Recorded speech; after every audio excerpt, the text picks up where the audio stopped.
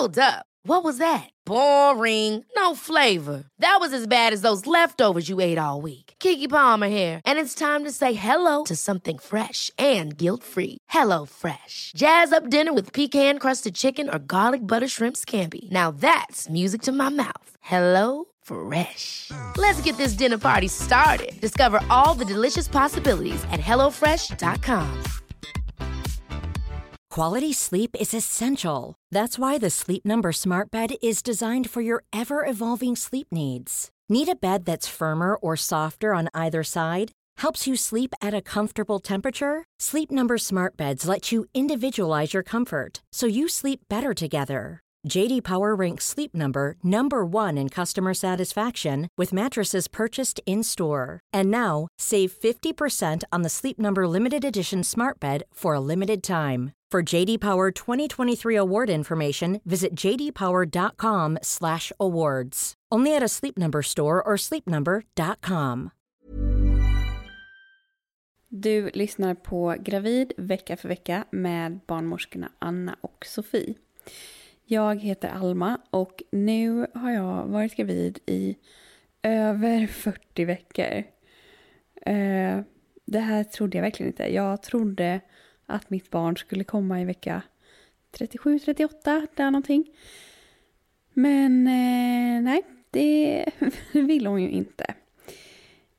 Och det här som jag längtar så himla mycket till, det är liksom, det händer inte. Och det är så konstig känsla, för jag vet ju inte ens vad jag längtar till. Jag vet ju inte alls hur det kommer vara när min dotter har kommit liksom. Men det är ju absolut en frustration. Det känns lite som att det är liksom som att säga till ett barn att så här, nej, julafton är imorgon istället. Fast sen säger man det varje dag. Att så här, ja, nej, julafton är imorgon. Och så kommer morgondagen och bara, nej, förresten, julafton kommer imorgon. Så man är ju verkligen på helspänn hela tiden. Men. Idag ska vi prata om någonting som jag aldrig hade hört talas om faktiskt innan barnmorskorna Anna och Sofie introducerade mig för det här ämnet. Och jag har bara jättesnabbt läst på lite och det låter väldigt, väldigt spännande. Idag ska vi nämligen prata om spinning baby eller spinning babies. Glöm inte att prenumerera på podden så att du inte missar något avsnitt. Och det är jag som är Anna. Och det är jag som är Sofie. Och nu har vi gått in i graviditetsvecka 40. Ja. Ja, hur mår du? Alltså, jag mår ju fortfarande bra i kroppen. Jag längtar ju till den här bebisen har kommit. Men nu när jag redan har haft mitt så här BF-datum så har jag liksom inte längre någonting att liksom konkret längta till. Om du förstår vad jag menar. Det är liksom bara en svävande väntan utan något liksom något datum att längta till. Nej, precis. Tycker du det är jobbigt? För man har ju liksom haft det där BF-datumet från start så egentligen. Är det jobbigt tycker du? Ja, men det skulle jag säga.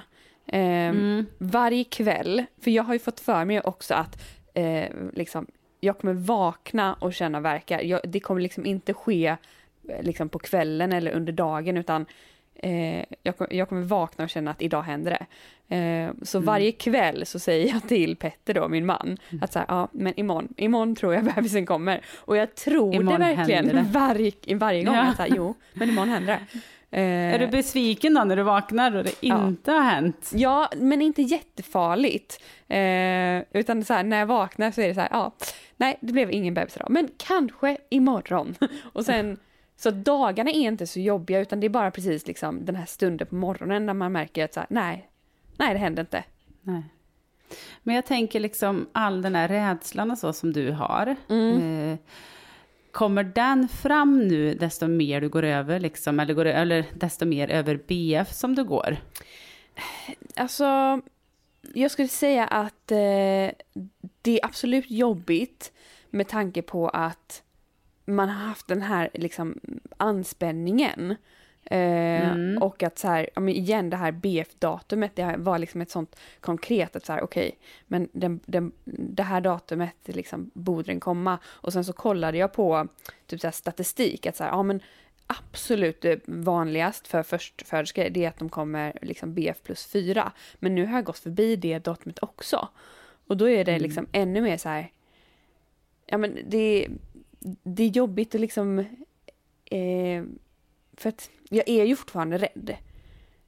Och att då inte liksom riktigt veta när jag ska bli rädd på riktigt, eller vad man ska säga. Då... Nej. Tycker du det? En del vet jag när man träffar på förlossningen och så frågar man, är det någon som vet att ni är här nu? Och nu har vi sagt det, för det är så många som hör av sig liksom. Direkt man gick över det här datumet så börjar folk att höra av sig. Och en del tycker att det är jobbigt. Hur har det varit för er där? I början, för att det började redan typ vecka 38. För att då kan hon ju komma när som helst liksom. Och de flesta har faktiskt frågat så här, är det jobbigt att jag frågar, vill du att jag ska sluta? Och då har jag sagt så här, nej, inte än, utan än så länge kan du fråga. Men jag tycker det värsta är när jag bara får ett meddelande så här, har de kommit? Eller typ, känner du något? För då är det så här, men fråga istället hur jag mår och hur det går för mig och lalala. För att uppenbarligen så har hon inte kommit än. För att det hade du väl liksom på något sätt fått veta. Eller då hade jag inte svarat, för då hade jag inte pallat. Eller så här. Nej, då hade du kanske haft fullt upp. Ja, men lite så. Så att jag känner att bara skriva bebis frågetecken, då känns det liksom lite så här, nej. Punkt. Men att fråga så här, hur känner du idag? Liksom, pallar du ses eller vill du ringas vid? Eller så här. För att då kommer man ju också förstå att nej, det har inte kommit någon bebis. Nej, men det är klart. Men det är jobbigt den där sista tiden. Och så är du tung. Och så... men det där är också en grej. Att så här, det är många som bara, gud, nu är du tung. Och man bara, fast jag var lika tung för 3 dagar sedan. Och jag var lika tung 3 dagar innan det. För det har du ju väldigt rätt i. Ja, det går ju liksom inte på sekunden man går liksom över sitt BF-datum. Att så här, nu blev du tung. Gud. Och vi börjar ju alltid podden med att berätta om vad som händer med barnet. Ja, är det något än som händer nu?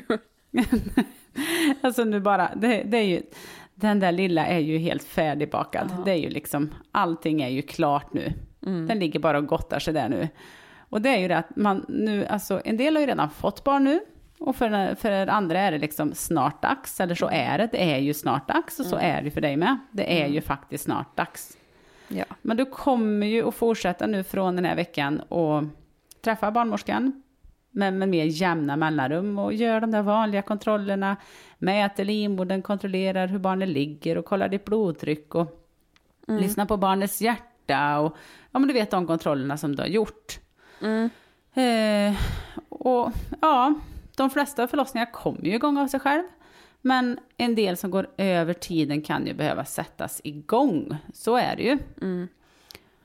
Och det har vi ett avsnitt om. När vi ens pratar om igångsättning nu. Det har vi ju ett helt avsnitt om. Och det är ju i avsnittet då du är i vecka 35. Just det. Så vi pratar mycket om det här. Så det kan du ju gå in och lyssna på. Ja, som jag känner nu så känner jag att nu har jag ju gått så länge så att nu känner jag att jag inte vill bli igångsatt. Alltså, hade det varit i vecka 38, alltså det hade känts mer logiskt att bli igångsatt tidigare, om du förstår vad jag menar. Ja, och sen har ju vi pratat en hel del om risker med att bli igångsatt också. För det är klart att det finns risker med att bli igångsatt. Men ibland är det så att man faktiskt behöver göra en igångsättning av olika anledningar. Ja. Men det är ju alltid bättre att kroppen startar av sig självt, såklart. Har du liksom gjort något speciellt? Någon kontroll eller? Jag var ju på sån här överburenhetskontroll. Så att jag var på ultraljud för att kolla så att liksom allt fortfarande såg bra ut. Och det gjorde det. Så att då är det ju bara att vänta sådär. För att jag vill ju inte bli igångsatt helst. Nej. Nej. Men vi har faktiskt fått en tid för igångsättning. om... Ni har fått det? Ja, om inget händer nu. Så nästa vecka så kommer vi prata förlossning. Oavsett om det sker spontant eller inte. Så är det. Vad gjorde de på den där kontrollen då? Men det var ju som sagt ultraljud. Så att de kollade om det var ett bra flöde i navelsträngen. De kollade inte liksom hur stor hon var. Alltså någon så här helhetsbild på hur stor hon var. Men de kollade om det var magen tror jag. Och kanske huvudet. De kollade så här 1 eller 2 mått bara. Ja, de gjorde en mätning så för att skatta. Så man ser att inte hon är för stor eller för liten. Ja, och att hon fortfarande växer antar jag. Men ja, som sagt så såg det bra ut. Så det var ett ganska kort besök. Jag tänker att de kanske kollar fostervattensmängden. Eller det har de ju redan gjort på dig. Ja, men hon gjorde nog det också, ja. Först så såg hon faktiskt inget fostervatten nästan. Hon blev lite orolig. Men sen så hittade hon en ficka med massa fostervatten. En ficka, ja. Ja, precis. Ja. Kände du dig trygg efter det här besöket då? Ja, men jag känner ju att jag verkligen liksom vill att det ska gå igång. Så jag pratade ju med min barnmorska och frågade om en hinsvepning. Ja, hinsvepning, ja. För mig känns inte det som en så här induktion eller så här. Nej. För då får man ju fortfarande vara hemma och vänta. Ja, så är det ju verkligen. Och det är ju mycket diskussioner om hinsvepning. Gjorde hon en hinsvepning på dig då? Nej, hon ville inte det. Och då var du i exakt vecka när du pratade med henne? Ja, men då var jag i vecka, hon var typ 39 plus någonting. Ja. Så att sen några dagar senare så ringde jag faktiskt till barnmorskemottagningen och pratade med en annan barnmorska som ville göra en insvepning på mig i vecka faktiskt 41 plus 2. Men min vanliga barnmorska, hon ville inte göra. Nej, och jag tänker det är lite skillnad på vilken vecka man vill ha den här hinsvepningen. Alltså, det är ju att, alltså, det är ju som en metod, man ska säga, som man kan erbjuda som barnmorska eller som läkare för att hjälpa kroppen att starta med egna verkar. Men alltså, det kan ju också vara så här att det blir obehagligt. Det kan ju också vara så att man inte når. För när man gör en hinsvepning då behöver den så vara lite moget på den där tappen. Man gör ju liksom som en vaginalundersökning som vi har pratat om tidigare. Att man för in 2 fingrar. Och sen är det så att målet är att man ska gå in, nå de här fosterhinnorna och försöka att separera dem från den nedre delen av livmodern. För då frisätts massa prostaglandiner. Och det är ju ett hormon som liksom är bra för att sätta igång själva födandet. Och de här hormonerna, de liksom mjuknar också upp den här tappen, den här livmoderstappen som vi har. Och liksom gynnar för att det ska bli mer sammandragningar. Vilket liksom är kroppens första steg i själva födandet. Men då är det ju så att för att nå de här fosterhinnorna så måste det ju vara en liten öppning. Annars kommer man ju aldrig in. Och då kan det vara så att i graviditetsvecka 38, 39, man kanske inte har känt så mycket. Då kanske det är helt slutet och då går det ju inte att genomföra en hinsvepning. Nej. Min första barnmorska, hon vill ju inte göra det för att hon tyckte att det fanns för mycket nackdelar. Vad finns det egentligen för nackdelar? Men jag tänker, dels själva undersökningen eller själva hinsvepningen kan liksom alltså kännas obehaglig, kan vara smärtsamt. Men du bestämmer ju alltid om den här hinsvepningen ska avbrytas eller inte, om det inte känns bra. Och ibland kan det vara så att det är vanligt att man får oregelbundna sammandragningar, alltså korta sammandragningar som faktiskt kan vara jättesmärtsamma och jättejobbiga, som nästan pinverkar. Det är ju såklart helt ofarligt, men det kan vara väldigt, väldigt jobbigt, för det är liksom en smärta som det kanske inte händer någonting av, om du förstår vad jag menar. Ja, för det var det hon sa också, att så här, och då blir livmodern trött och det, liksom, det blir bara onödigt. Ja, du blir trött och livmodern blir trött och det blir liksom en ond cirkel, och det kanske inte är det bästa att starta en förlossning med det här jobbiga, om det inte är så nu såklart att du är mogen för en hinsvepning, då kan det vara jättebra med en hinsvepning. Och man kan ju upprepa den där hinsvepningen med mellan 2-3 dagars mellanrum om man liksom inte har fött barn. Men då gäller att vi har en mogen tapp som vi kan gå in och göra en bra hinsvepning på. Ja, för det var ju därför också som jag ringde tillbaka till barnmorskemottagningen. För att nu är det liksom bara 5-6 dagar kvar tills liksom jag blir igångsatt. Och då känner jag att då vill jag hellre ha en hinsvepning eller några stycken. Så att det kan gå igång alltså lite mer spontant i alla fall. Det ska bli massa prostaglandiner. Ja, precis. Och sen tänker jag att i den här vecka 41-kontrollen som man är på, där erbjuds ju en del också. Och om det är så att men man ska försöka sätta igång vecka 41, för det är det som sägs nu. Men om allt ser bra ut på den kontrollen och det kanske inte finns möjlighet på just den förlossningskliniken som man tillhör att bli igångsatt, då kan man ju få en hinsvepning för att se om kanske kroppen själv startar igång. Och det är ju superbra. Alltså personligen tycker jag det nu, om det är så pass moget som man kan göra det så. Ja, det blev inte jag erbjuden, men som sagt så tjatar jag ju till mig en hinsvepning då. Ska bli spännande att se vad som händer med den hinsvepningen. Ja, precis. Ja, men förutom det så bara traskar jag på här. Jag är fortfarande så pass liksom pigg i kroppen så att jag orkar gå mina promenader och sådär. Så att vi luffar vidare och bara väntar. Ska vi gå in på dagens tema då idag? Det är ju faktiskt ett spännande tema. Vi hade ju frågeavsnitt förra avsnittet. Och avsnittet innan då pratade vi om föda utan rädsla. Och idag ska vi faktiskt prata om spinning babies. Just det. Jättespännande. Och då är det så här att man ska alltid ta in proffs, vad jag tänkte säga. Men man ska alltid bjuda in sådana som man vet är väldigt duktiga på något speciellt område. Och det har vi faktiskt valt och gjort idag. Vi har tagit in våran kollega Malin Falkenström, som jag och Anna jobbar tillsammans med, som är helt fantastisk på det här. Och vi har sett henne i förlossningsrummet och kände bara hon måste få dela med sig av sin kunskap till er, för ni måste få höra den. Det stämmer. Det här är ju verkligen någonting som vi är väldigt inspirerade av och vill lära oss utav. Så välkommen! Välkommen Malin! Ja, men tack! Vi måste ju ta det här från början. Ja. Det är ju då alltså spinning baby. Malin, om du liksom bara förklarar i en stor helhet, vad är det? Spinning baby är ju liksom... Man tänker ju att man ska underlätta fostrets rotationer genom bäckenet under förlossningen.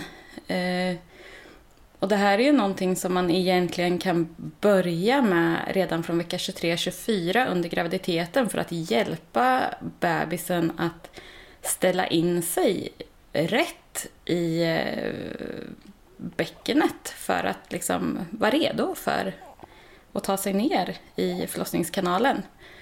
Och det kan även underlätta väldigt mycket för de mammor som har mycket besvär av foglossning. Det är väldigt skönt för bäckenet, väldigt avlastande. Vissa av de här positionerna. I Sverige så finns det ju även någonting som heter Active Baby. Så att det är väl lite att man har börjat anamma något som jag tror egentligen finns väldigt, väldigt långt tillbaka inom barnmorskeriet, men som har fallit bort under tidens gång. Precis. Ju mer, och nu är det liksom min egen tanke, ju mer medikaliserad förlossningsvården har blivit, så har man liksom tappat det här riktiga handgreppet och handlaget som barnmorskeriet egentligen innebär. Som är så fascinerande och så naturligt. För jag har ju fått tipset att så här, hoppa eller sitta på en yogaboll och studsa runt. Och att det då ska hjälpa bebisen. Är det liksom sådana liknande saker som Spinning Baby handlar om? till viss del. Men just när det handlar om pilatesboll som jag inte hade någon aning om, för det lär man sig också när man läser till barnmorska och när man är ute inom förlossningsplacering så lär man sig ofta att hon ska sitta på en boll, hänga mot säng och lite så. Och när jag då gick den här kursen, då var det ju mycket fokuserat på hur stor bollen är för att verkligen ta vara på bäckenets position och i vilken riktning vill vi ha bebisen. Att sitter man för lågt så att bäckenet hamnar under knä så får man ju en helt annan riktning på barnets position och på bäckenet. Till skillnad från om man har en väldigt stor boll och bäckenet är över knäposition, då får man ju liksom det här att vart vill vi ha barnet? Jo, vi vill ha barnet neråt. Ja, sant. Om man har en väldigt låg boll och sitter och hänger framåt så kan ju barnet trycka och man kan få de här svullna kanterna på modermunnen som också gör det väldigt smärtsamt för den som ska föda och barnet liksom hindras ju från att tränga ner för att de här svullna kanterna håller barnet tillbaka. Men det här spinning baby, är det någonting man liksom, ja, man börjar med det då i vecka 24 sa du att man kan göra? Ja, vecka 23-24 och då är det någonting som inom spinning baby så finns det något som heter Three Sisters of Balance som man då kan börja med redan från vecka 23-24. Där det är 3 övningar som man kan göra dagligen. Men det som är så fantastiskt med just spinning babies är ju att det är ju verkligen, det är ju övningen som Malin pratar om här. Och sen är det ju mycket tekniker med avslappning och få liksom mamma och partner Och samarbeta. balanserade och samarbeta tillsammans i ett förlossningsrum och inför förlossningen. Så det handlar ju mycket om just teamkänslan, avslappningen, men också för att hjälpa barnet och ställa in sig rätt. Så att jag vet ju många par som är så inspirerade just av den här metoden för att det stärker just teamkänslan och deras stödet liksom, som de känner. Och just att man får en kvinna under graviditeten avslappnad när hon utför övningarna. Ja, för det blir ju liksom ett annat fokus. Man fokuserar inte på sin rädsla eller liksom allt som kan hända, utan man blir lite mer här och nu, kan jag tänka mig. Och det som är så bra också, dels så är det ju att man kommer nära.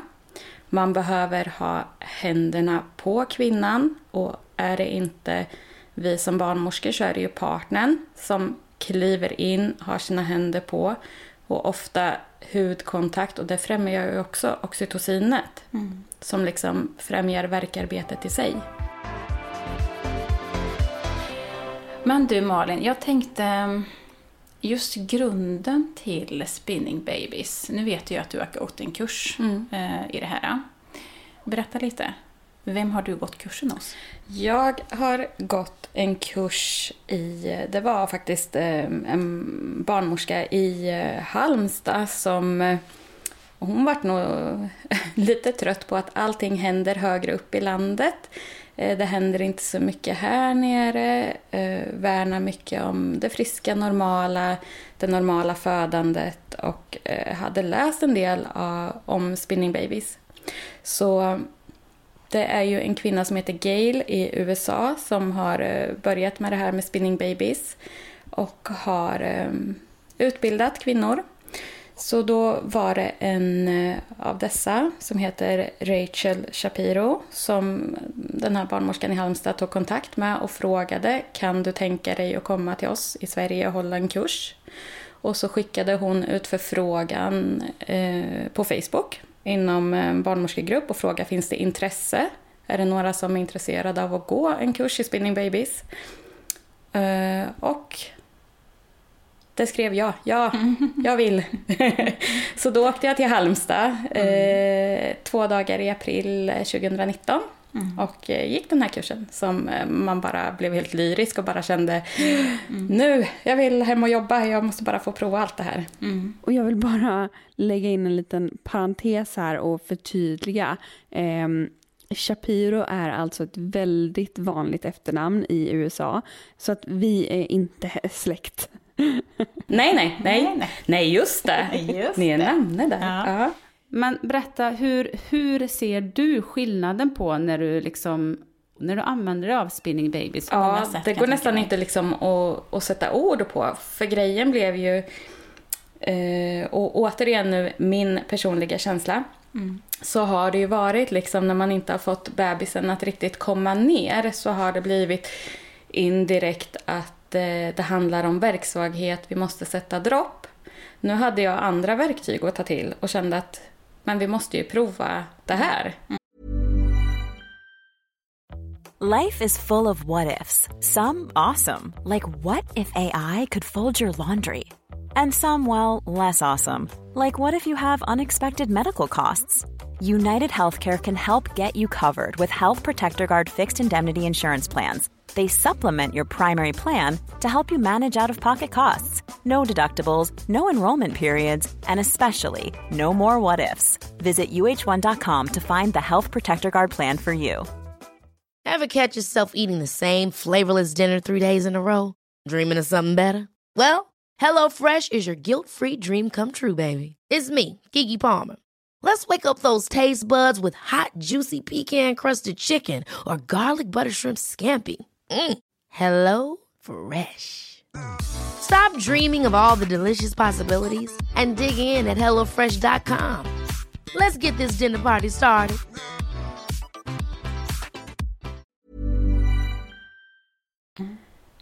Och den galna känslan när man helt plötsligt hör hur mamma säger gud, det händer något, jag måste trycka på. Från ingenstans, man bara, alltså, man blir så här lyrisk, nu får jag gåshud och liksom ryser nu med. Det är så galet hur man liksom med så enkla medel verkligen kan nå detta och fortsätta hålla en förlossning normal och slippa sätta dropp. Precis, för det vi pratar mycket om just det här med dropp som Malin berättar om, och det är ju ett värkstimulerande dropp. Det används ju mycket i förlossningsvården idag och den siffran ökar ju mer och mer. Att man gör interventioner i ett förlossningsarbete.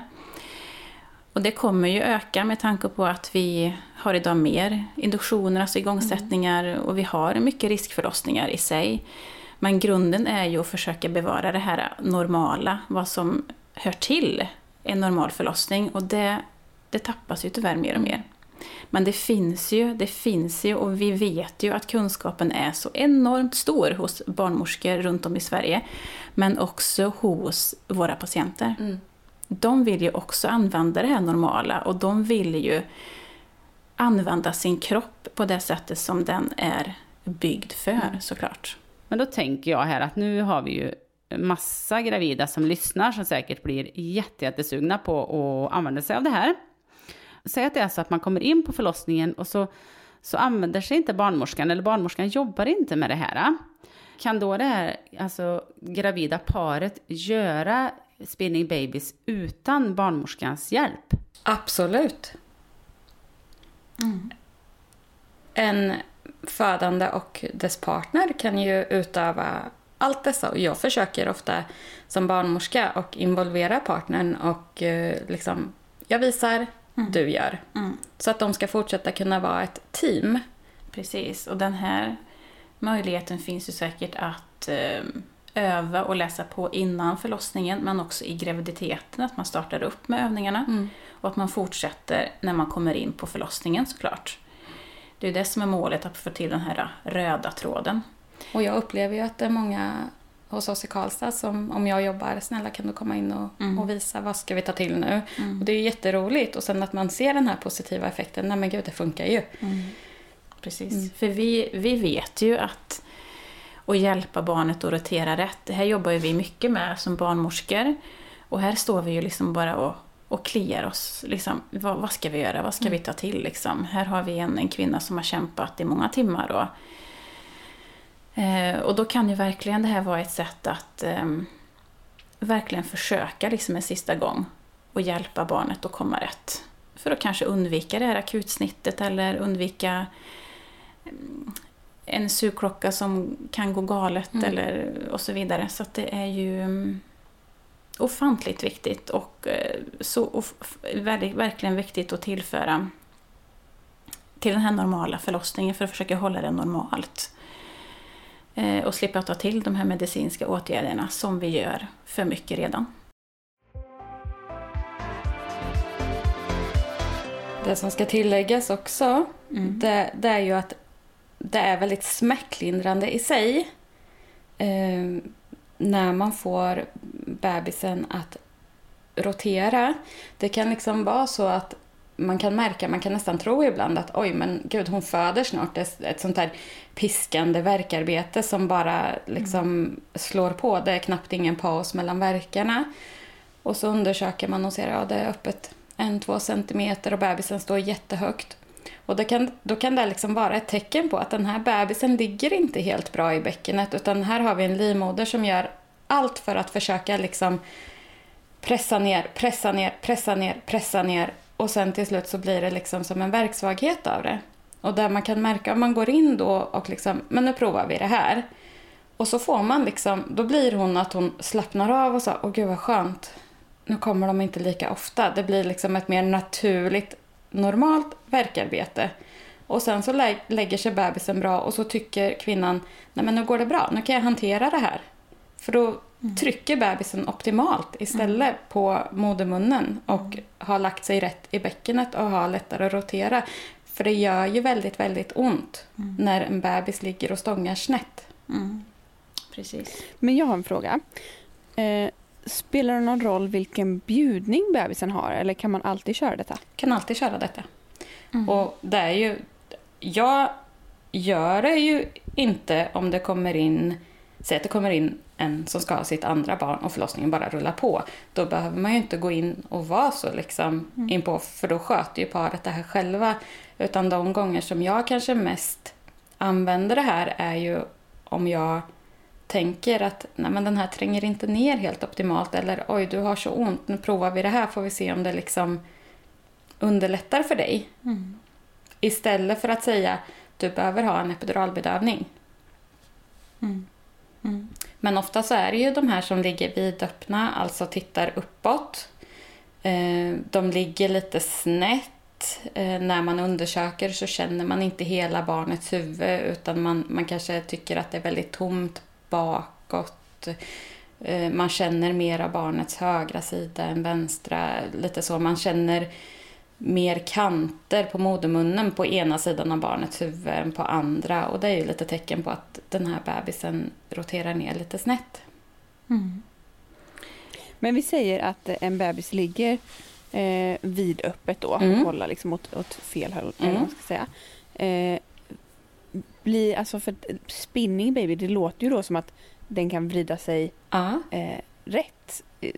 Är det så? Eller är det bara att den kommer ner trots att den då kommer med pannan först? Det kan vara både och. Många barn ligger vidöppet idag men kommer ändå ut framstupa, som är det mest normala. Men barnet har ju då lite längre tid på sig att rotera ner. En del barn roterar ner och föds vidöppet också. Men man kan ju då via de här övningarna underlätta processen för barnet i nedträngningen.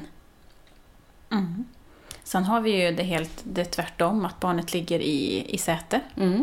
Med rumpan först, där man vet att man är inne på för kontroll, och så får man en diagnos att barnet ligger i sätesbjudning. Då kan man ju gå in med de här övningarna för att försöka vända barnet rätt. Så det här är det många som jobbar i graviditet med att försöka få till den här rätta bjudningen från att ligga med rumpan neråt. Också lite fantastiskt. Ja. Och just när de ligger i säte, då är det en övning i de här 3 som jag pratade om, 3 Sisters of Balance, som heter Forward Leaning Inversion. Där mamma ställer sig typ i soffan med knäna och kliver ner med armarna på golvet. Jättesvårt att förklara just det. Så här utan att visa.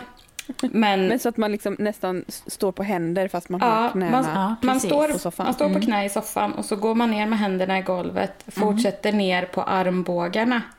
Står så, drar 3 djupa andetag, kommer upp tillbaka. utan att sätta sig på hälarna, utan verkligen stå på knäna för att få en relaxering av bäckenbotten. Och det här är det jättemånga som faktiskt har lyckats få barnen att vända sig till huvudbjudning. Men då tänker jag, kan det gå åt andra hållet också? Så att man har ett barn med huvudet ner och så gör man liksom de här grejerna och så vänder det sig så det blir säte. Vet inte, det har jag aldrig hört om. Nej, okay. Om man är lite nyfiken på det så får man testa. Precis. Ja. Men det är ju inte tanken då, eftersom man tänker att man ska göra det från vecka 23-24. Precis. Utan ofta så är det såklart, självklart, det finns ju de gånger som barnen har väldigt extremt lätt att röra sig, och det är ju om man till exempel har väldigt mycket fostervatten så kan ju barnen snurra lite hur de vill för att de har så mycket plats. Men tilläggas ska att har man ett högt blodtryck så ska man undvika det här att gå ner och lägga liksom extra tryck på huvudet. Ja, just det. När vi ändå pratar om högt blodtryck, är det några andra riskfaktorer för de gravida innan man får liksom testa de här övningarna? Nej, utan det är just liksom högt blodtryck, att man ska undvika just det här med komma ner med huvudet. Ja, precis. Men jag tänker att nu är du inne på den här forward leaning inversion. Om vi ska gå igenom de andra övningarna också, tänker jag. Ja, de 3 som är det här 3 Sisters of Balance, där man säger att man kan börja redan från vecka 23-24 och lära ut från mödravården då.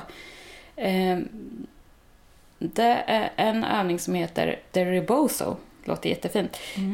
Man kan översätta det till att man använder en sjal. Och att har en lång sjal, ber mamma ställa sig bekvämt.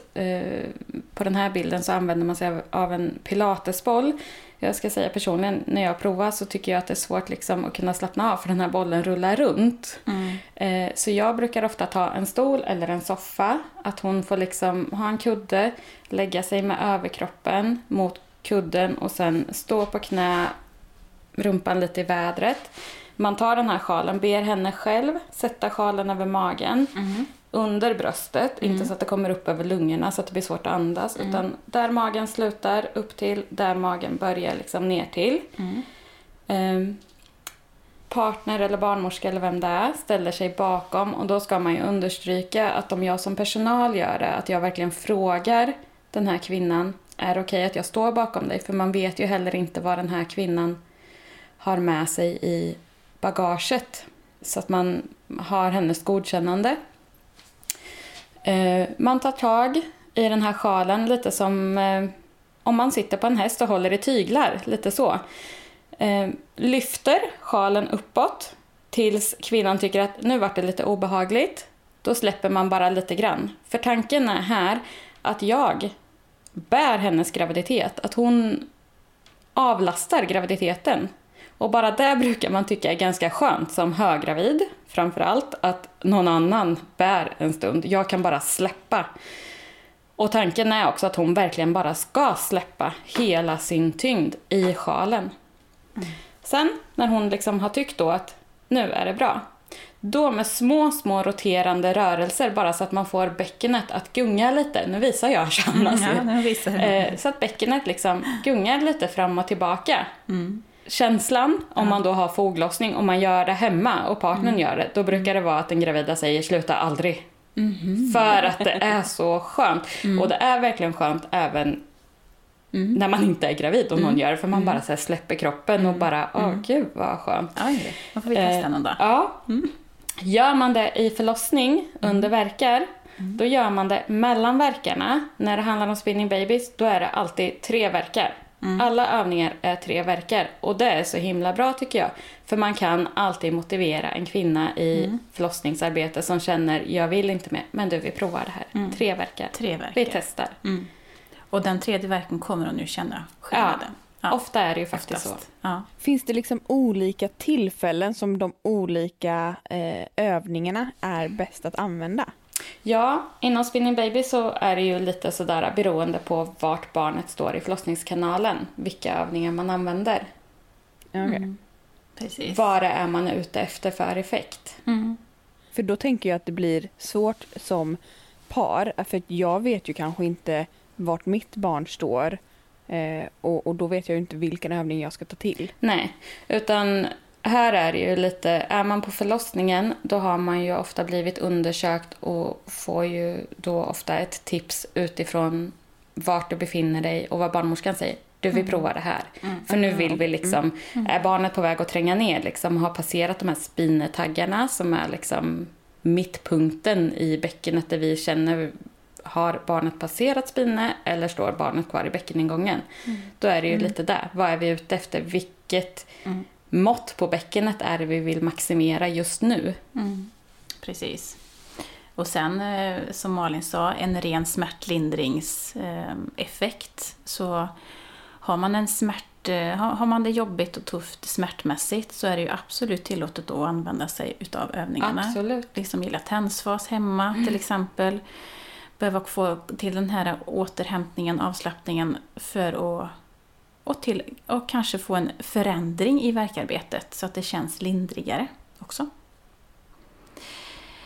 Ja, men det var första då. Och så har vi gått igenom nummer 2 och så har vi den sista övningen. Den sista, ja. Sideline release. Eller bensläppet säger vi ofta i Karlstad. Det är lättare att förstå. Och där måste jag säga att det är liksom den som jag främst använder mest. Nästan alltid. Och då ligger mamma på sidan i sängen. Det ska vara en rak linje på kroppen. Och de ska långt ut på sängkanten. Jag brukar sätta min hand vid kanten på sängen och säga att din höft ska vara vid min hand. Och sen samma sak, armhålan ända ut till handen. Och känslan är ju, hjälp, jag ramlar ner. För nästan hela kvinnan och framförallt magen hänger ju utanför sängen. Sen står jag vid hennes mage, håller mina händer på hennes höftben. Kan man säga tydligt. Båda mina händer där, nästan som att jag skulle göra hjärtkompressioner. Jag ber henne sträcka ut sitt undre ben så att det ligger rakt i sängen. Hennes fot ska vara flekterad uppåt mot magen. Sen ber jag henne lyfta sitt övre ben och bara falla med det över sängkanten. Ber ofta partner stå vid mammas huvud för att vara nära, kunna hålla om henne. Hon vill ofta hålla i sin partner. Sen kör man det. 3 verkar på ena sidan, vänder, 3 verkar på andra sidan. Och här tycker jag att ofta är det liksom från att de har panik, nej jag vill inte, och så provar man och så känner man hur de bara släpper kroppen och säger, gud det här var ju faktiskt skönt, och så somnar de emellan verkarna. Verkarna liksom lugnar ner sig, kommer inte lika intensivt och ofta så börjar man känna det här, det trycker på. Och det är så fantastiskt. Ja, jag håller med. Ja. Helt fantastiskt. Kan du inte berätta för oss om någon sån här riktig wow-upplevelse? Alltså när det verkligen funkar. Ja. Jag hade ett par som faktiskt från Stockholm som hade tänkt sig att föda hemma. Eller de hade tänkt sig att föda i ett tippitält i Värmland. Det här var ganska omtalat. Jag var med och pratade om just den här förlossningen på YouTube för ett tag sedan. Och de har gått ut även i DN och lite så och pratat om den här förlossningen. De värnade ju väldigt mycket om det friska, normala. De ville som sagt föda hemma. Hade med sig en doula, en barnmorska, hembarnmorska då från Stockholm. Och den här förlossningen hakade upp sig och det drog ut på tiden. Så till slut så var det lite att nej men vi får åka in till sjukhuset. De kom in till Karlstad. Och även där, det gick fram och det gick tillbaka och det hände ingenting. Och sen så kom jag och gick på. Och så gick jag in till det här paret. Och de hade ju en stark vision om att fortsätta liksom ha det här så normalt som möjligt. Starka åsikter om hur de ville att förlossningen skulle gå till. Barnet stod fortfarande högt. Hon var ganska uppgiven. Och så sa jag liksom bara att nej, men nu får det vara bra. Nu, det här barnet ska ut på mitt pass. Och jag vet inte om ni vet om det här, sa jag. Men jag har gått en kurs i spinning baby så jag skulle vilja prova. Och hon var helt lyrisk och bara, va? Ja! Yes! Äntligen! Det här har jag läst på. Jag har sagt hela tiden, och jag sa det innan, att vi måste läsa på det här. Det här ska vi prova. Och äntligen! Och så sa jag, nu provar vi den här övningen. Då sideline release, bensläppet. Och hon sa bara, nu kommer den. Och det var verkligen så. Gud. Den kom ner. Från att ha stått och stångat i 2 dygn tror jag att de hade hållit på. Så den kom. Och pappa fick ta emot. Det var verkligen en så här wow. Ja. Med andra ord så hade de inte testat spinning baby. Nej, det hade de inte. Och det de sa nu, man kan föda hemma bara man har en barnmorska med sig som har lärt sig spinning babies. Fantastiskt. Ja, en grym historia. Ja, det är nog liksom den som jag verkligen tar med mig. För att den förlossningen hade blivit lite utdömd så liksom. Att nej, men det kanske blir så att vi får gå på snitt här.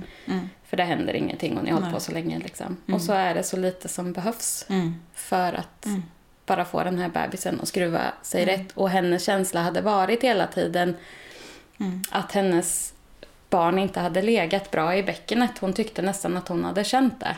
Det här, den ligger konstigt. Jag får ingen hjälp av kroppen. Nej, precis.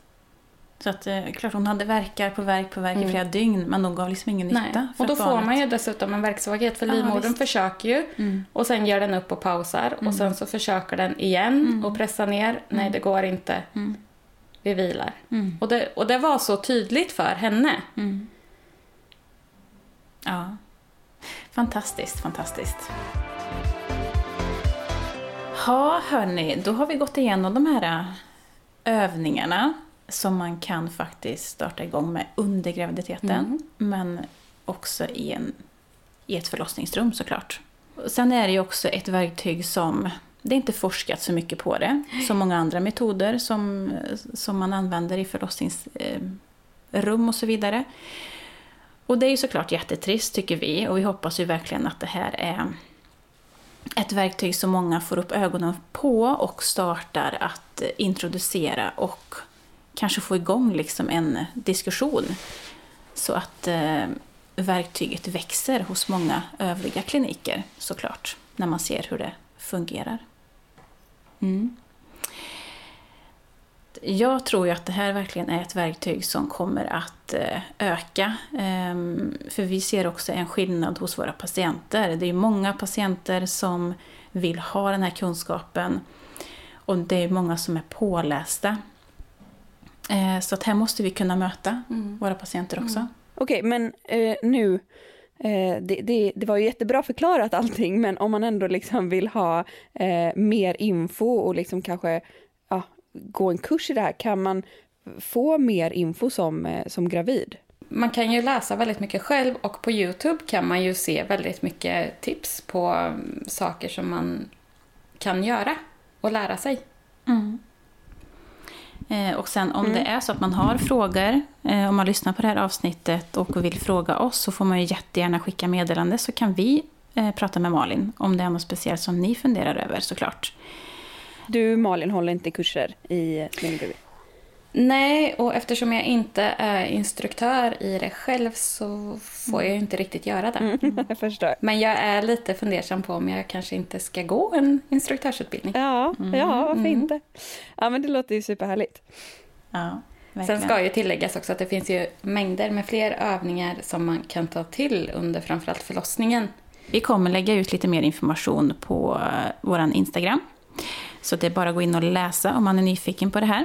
Eller kontakta oss såklart för mer information. Ja, och då är det barnmorskorna Anna och Sofie på Instagram. Stämmer. Nej, men vi är så tacksamma, Malin, att du kunde komma hit till oss idag och prata om just det här viktiga ämnet. Tack för att jag fick komma. Ja, hoppas ni har fått med er någonting. Ja, verkligen. Jag har lärt mig hur mycket som helst. Verkligen, verkligen. Tack för att ni lyssnade, och glöm inte att vi finns på sociala medier, barnmorskorna Anna och Sofie. Och ni vet, ni får ställa alla frågor ni vill till oss. Vi svarar er. Och så hörs vi av nästa vecka. Oavsett om det blir spontant eller på annat vis, så kommer vi prata bebis och förlossning. För att nu ska den ut, helt enkelt. Ja, då blir det bebis. Då blir det förlossningsprat. Ja. Nu är det dags. Ja. Sköt om er så länge. Ja då. Hej då. Hej då. Hej då!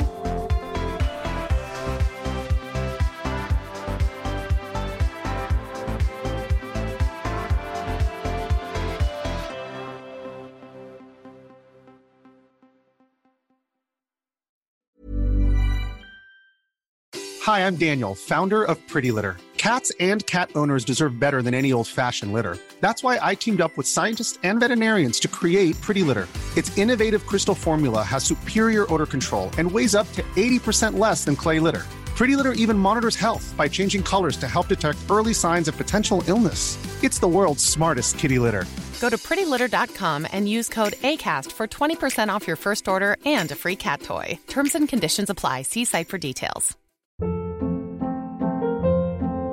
Hold up. What was that? Boring. No flavor. That was as bad as those leftovers you ate all week. Keke Palmer here, and it's time to say hello to something fresh and guilt-free. Hello Fresh. Jazz up dinner with pecan-crusted chicken or garlic butter shrimp scampi. Now that's music to my mouth. Hello Fresh. Let's get this dinner party started. Discover all the delicious possibilities at hellofresh.com.